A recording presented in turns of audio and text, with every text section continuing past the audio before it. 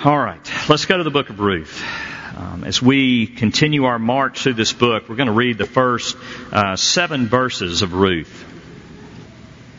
Now Naomi had a relative of her husband's, a worthy man of the clan of Elimelech, whose name was Boaz. And Ruth the Moabite said to Naomi, "Let me go to the field and glean among the ears of grain after him, in whose sight I shall find favor." And she said to her, "Go, my daughter."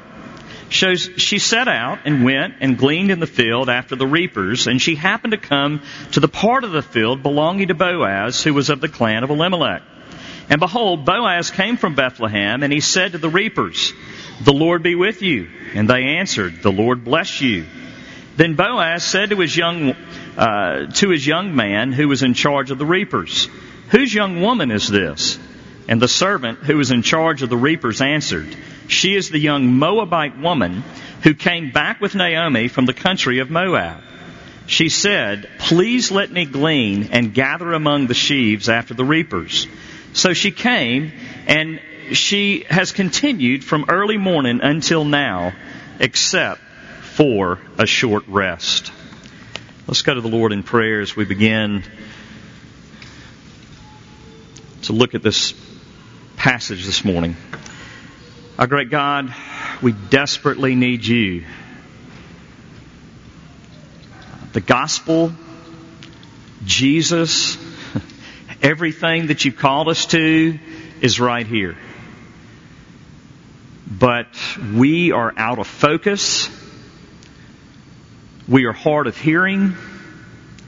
And we need your Spirit to speak to the innermost part of our hearts this morning. So give us eyes to see. Give us ears to hear. Oh God, would you speak in me and through me? Your words, not mine. Your will, not mine. Your ideas, not mine. Receive glory, Lord Jesus. We pray in Jesus' name. Amen. As I said earlier, Chris and Whitney are going to take their vows on Saturday night. And what an incredible moment that will be. It makes me reminisce to almost 31 years ago when Rachel and I did the same thing. Covenant vows are the most binding promises, the most binding commitment that you can possibly make. There is nothing higher. There's nothing more binding because it is a promise, it is a commitment, it is a covenant between God and yourself and you and another person. The only way out of this covenant is death. It is that important. And what you're saying in marriage is, your goodness is my goodness. Your good is my good. My life for you.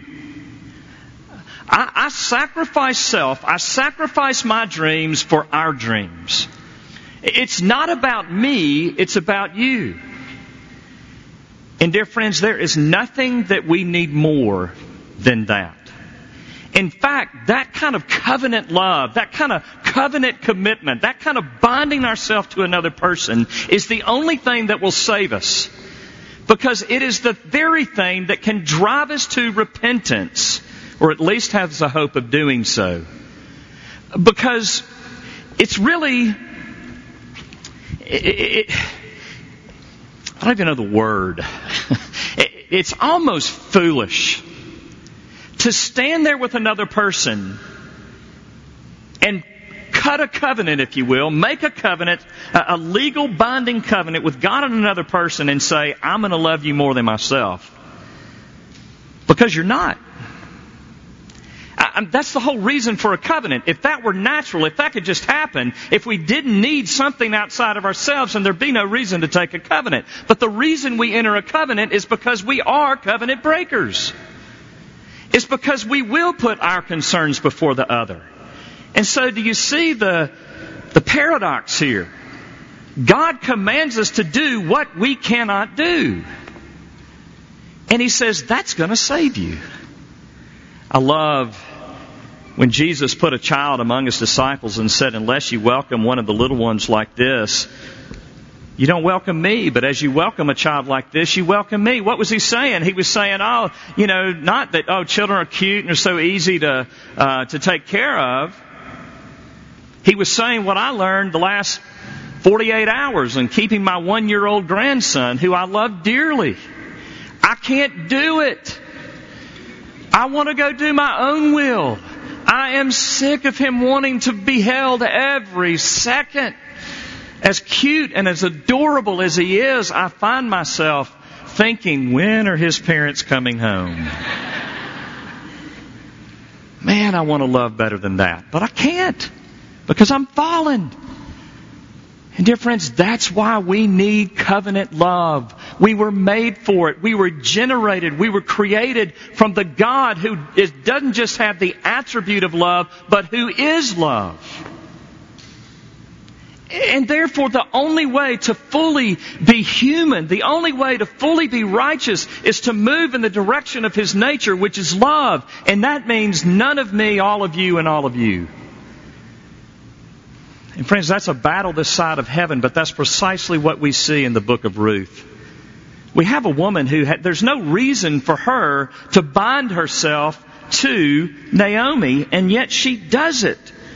But why does she do it?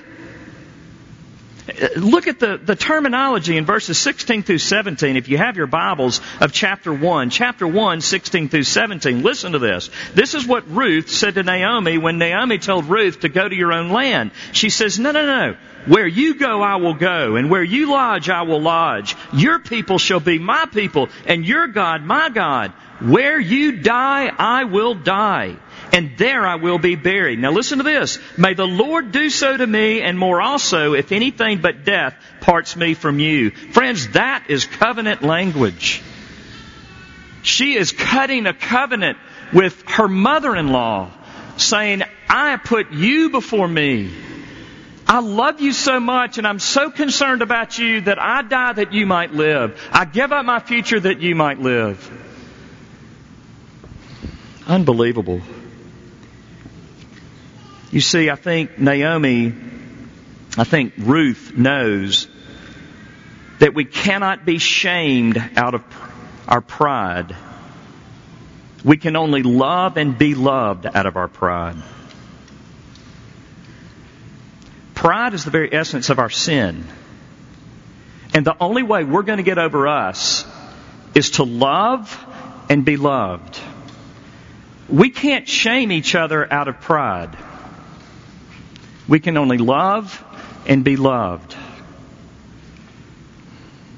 I want us to consider that. I want us to consider it because that's precisely what we see in the book of Ruth. When Ruth should have just gone home, she decides to love. She's lost her husband too. She's lost her father-in-law. She has no children. She should have just gone home, but she chooses to love. The world is against her. If she goes to Bethlehem, she's going to be a racial outcast. And yet, what does she choose to do? She chooses to love. Dear friends, the message of Ruth is this: choose love. Choose love. I'm overwhelmed with my job. I'm overwhelmed with the demands upon me. My heart is broken. Choose love. Give yourself away. I have this dream. I'm working. Choose love. It's the message of Ruth.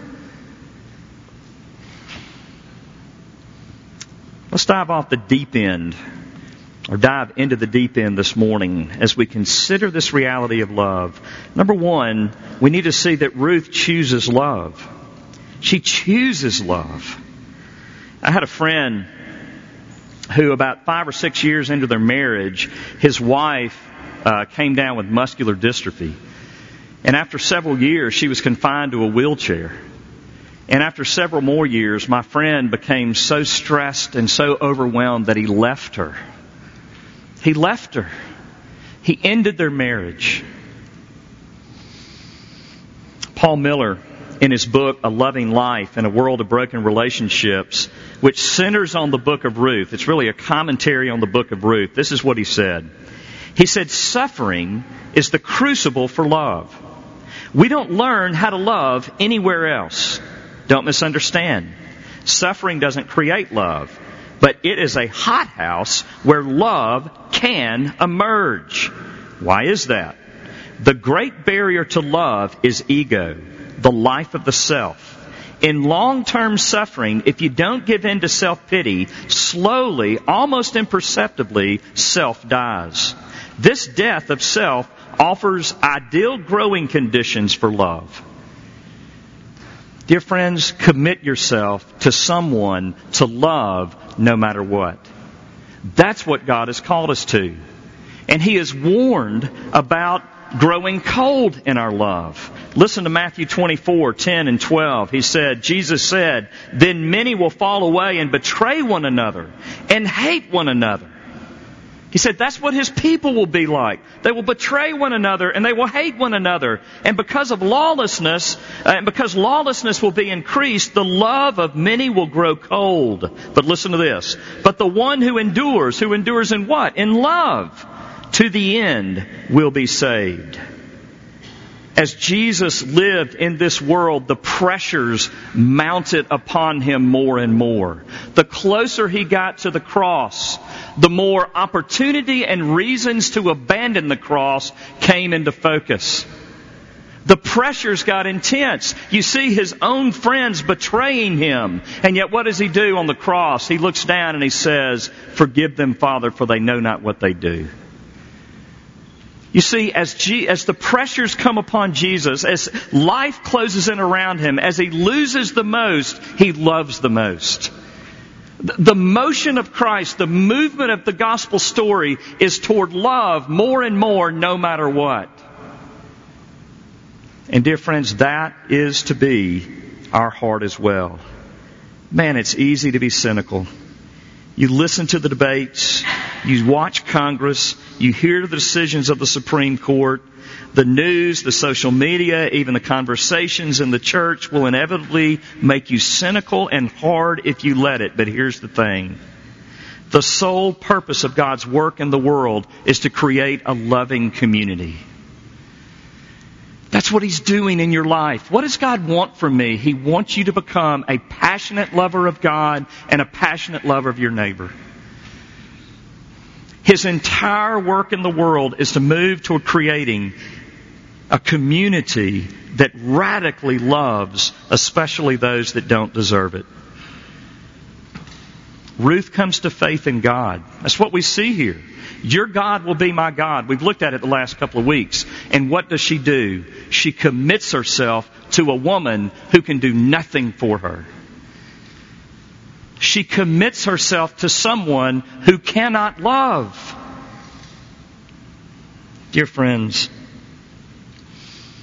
when we love in response to God's love for us, thus with His love primarily in focus, we have a power to love in a way that transcends hate. Ruth loves Naomi, practically enters a covenant with her, and she loves. But look at how she loves. She goes to work. She goes to work. She begins to work. What is that about? You see, we can't just enter a covenant with someone. We can't just go into our world. We can't just bind ourselves to another person and say, well, I love you. Isn't that enough? No, we've got to direct our lives toward them.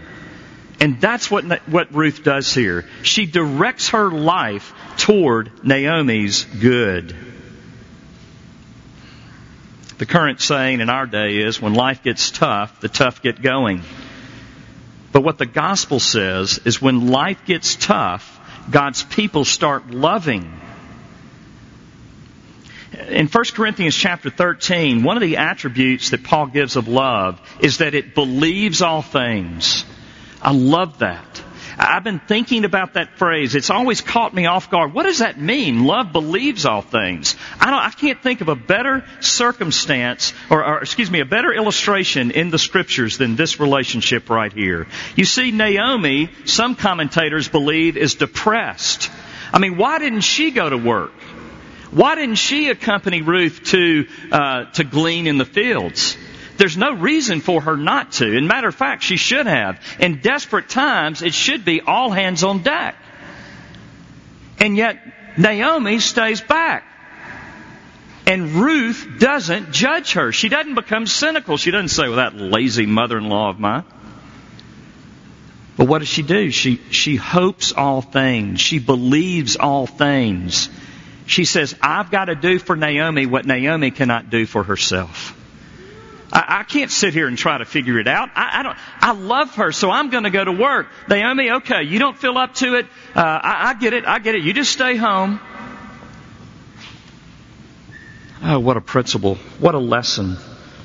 The nature of love is to believe for others when they cannot believe for themselves. Are you loving somebody that does nothing for you? Then you're not really loving. Dear friends, the most powerful thing about my marriage as I look back over the last 30 years is to see the times when my wife was loving me when I couldn't love her well. It was her constancy. It was her presence. It was her consistency. It was her unwillingness to grow bitter, her unwillingness to leave my life for yours.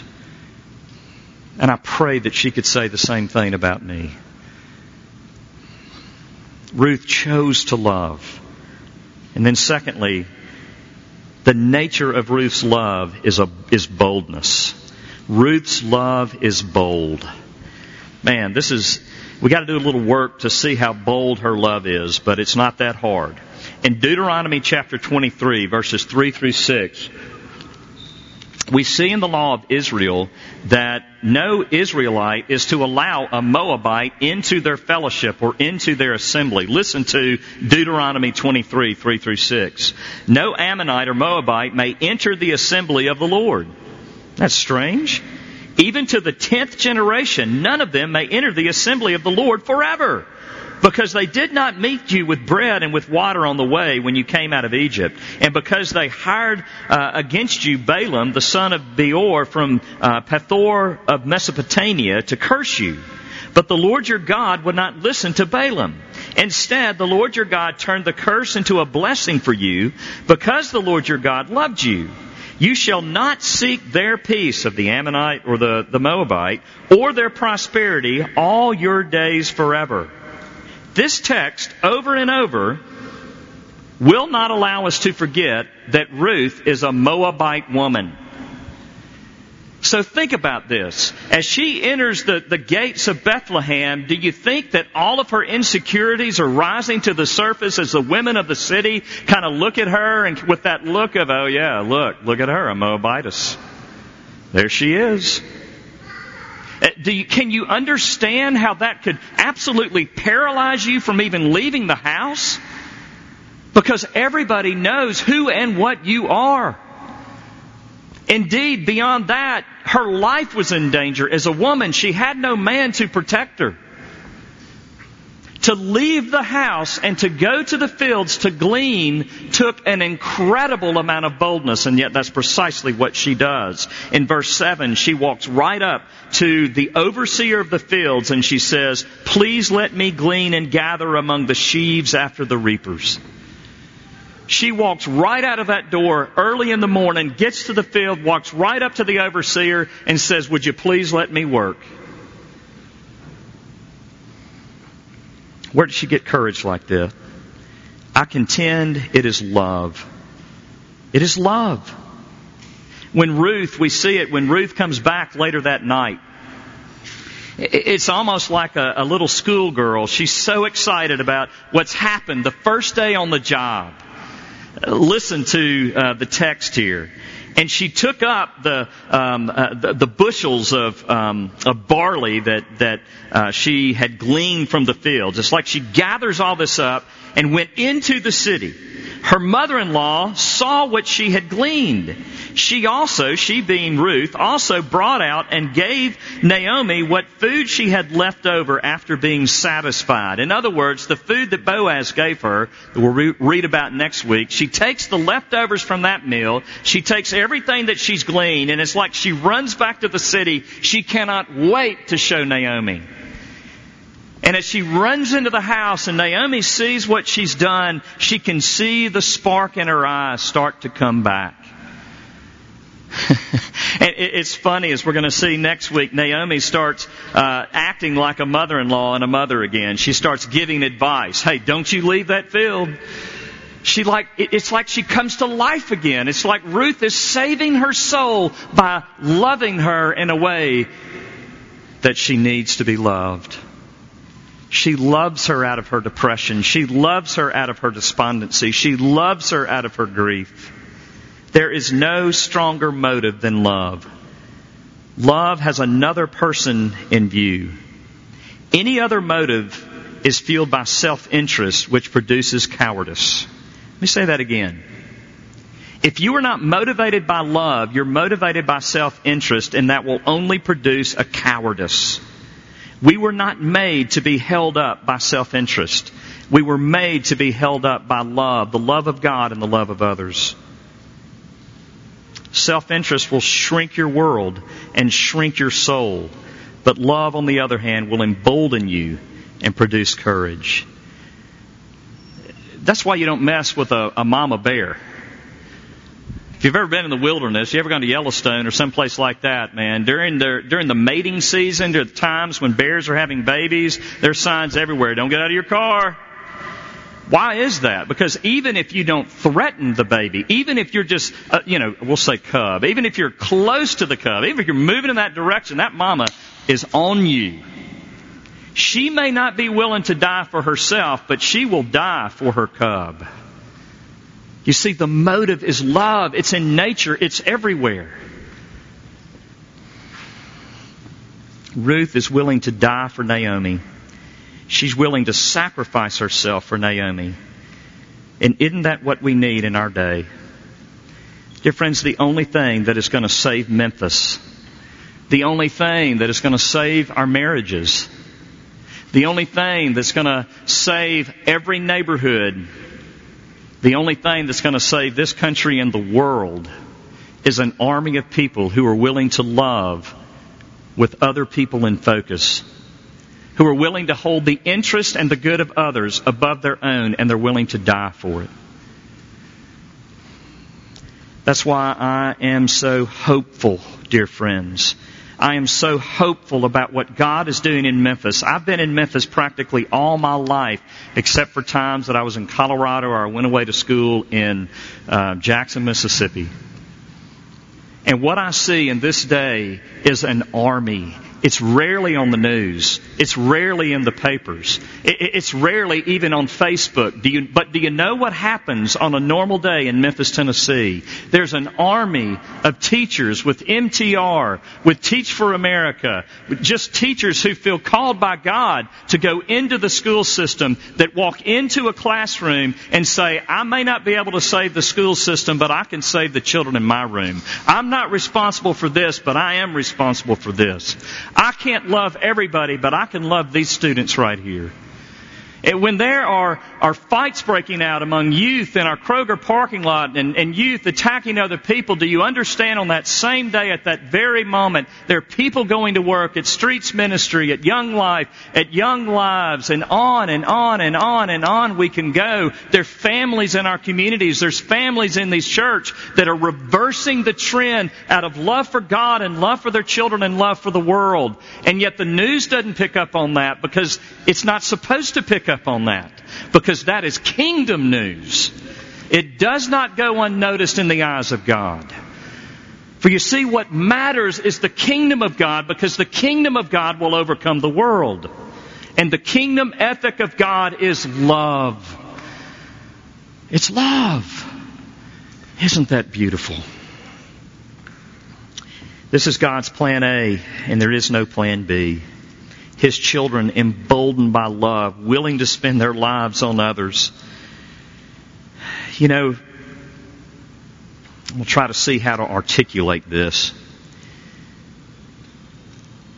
When I see the debates of the Confederate flag, and when I see the mistreatment in our world, I feel for my African American brothers and sisters.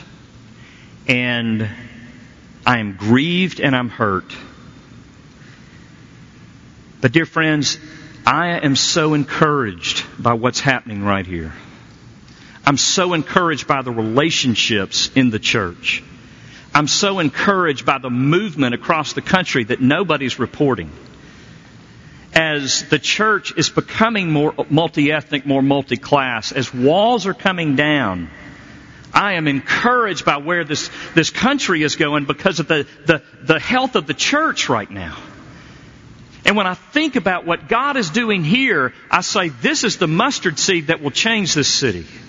This is it. And change may not be here today, and it's not. But change is coming because of what the gospel is doing right here and in so many other churches around our city and around our country. Dear friends, this is the power of God because it's the gospel. Well, how do we do it? Thirdly and finally, God's love fuels boldness.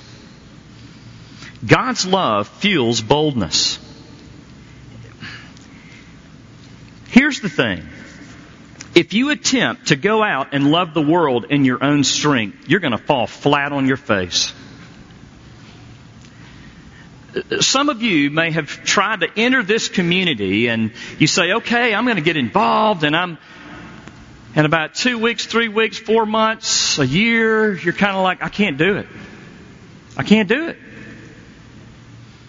Why? Because when you give your life away to somebody else, unless you're giving it away to somebody that is feeding you culturally and feeding you with compliments and building you up, then you are going to die. You can't do it. Only somebody who is filled up with the love of Christ can do it. You see, the key to Christian marriage is the key to Christian relationship and the key to the church. I can't love you unless I am drawing in the love of God from in my own heart. Because you are not going to be able to love me to the degree that I need to be loved. If I depend on my wife to love me the way that I need to be loved, our marriage is doomed. And I remind her often, honey, I can't love you in the way that you want to be loved right now. Only God can do that. I can't do it. I wish I could. I wish I could be your Jesus. I wish you could be my Jesus. Y'all probably wish I could be your Jesus. I can't be. The only one that can be Jesus is Jesus.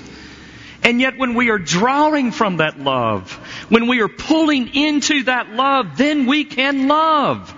And we can love in a radical, radical way. We don't need the compliments. We don't need the applause. We don't need the attention. We don't need to be recognized. We love because we're loved. We love because He first loved us. And that's the hope of the gospel, and that's the power of the gospel. Paul calls that literally dynamite that explodes into the world. So dear friends, your relationship with Jesus this morning matters. We see this right here in the book of Ruth. She isn't just a hard worker. She doesn't just have a capitalistic or an American view of work. She is a believing lover of God. She understands that there is no reason in the world, and every reason in the world against it, for the God of Israel to love her, a Moabite woman. She knows she has done nothing. Her hands have probably been part of taking babies to put them on the altar of Chemosh. She knows her unworthiness, and yet she has experienced the radical nature of the love of the God of Israel, who said, you, my people, would be a blessing not only to yourself but to the world. Dear friends, she has come in contact with grace, and it has changed her life. It has changed her life. And so the only question to ask this morning, are you cynical? Is your heart hardened? Are you fed up?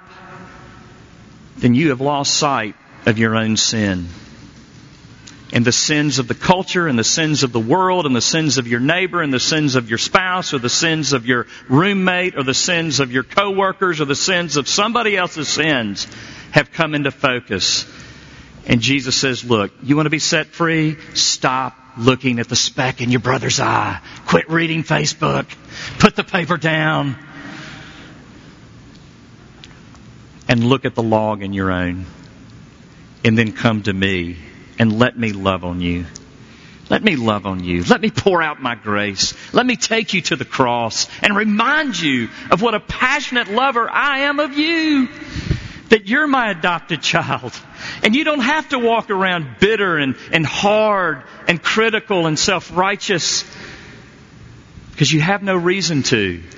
But you have every reason to be gracious and kind and loving and joy-filled. Why? Because I love you, my son, my daughter. Oh, would you come to Jesus this morning? Would you drink in His grace that you might go out and bind yourself to somebody in the city? Bind yourself to somebody in your house. That you might even repent to your spouse, repent to your roommate, repent to your boss, repent to your employees, repent to your fellow church members, repent to the children in 3812, whatever you need to, whoever you need to repent to the homosexual community as Chris. Repent! Because you've allowed other people's sin to get bigger than your own. What's going to change this world is the love of God's people. Dear friends, may we press into the grace of Jesus Christ and may we go love. Lord Jesus, thank you that you love us. Father, I think of your word. God so loved the world that He gave His only begotten Son, that whoever would believe in Him would not perish but have everlasting life, because you did not send your Son into the world to condemn the world, but to save the world through Him. Oh, thank you, because I deserve condemnation, oh God, but you give me grace. I deserve your judgment, but you give me your love. I deserve to be cast out, but you've made me your son. I deserve to be isolated and sat in a corner with my face against the wall. But you have my face in your face, telling me that you love me, that you've forgiven me, that I'm yours, that nothing can drive me away. And I praise you, Lord Jesus. I praise you, O Father. I praise you, Holy Spirit, that the gospel is true. Hallelujah. So, Father, I pray that everyone in this room would believe it this morning, that you'd fill us up in faith, so that we might not just rest in your love, but that we might rest in your love and therefore be good to somebody around us and good to this world. God, renew us, revive us, strengthen us. Father, because we know what the headlines will be one day, someday. Every knee will bow, every tongue will confess that Jesus Christ is Lord. Be with your servants until that day. We need you. And I pray in Jesus' name. Amen.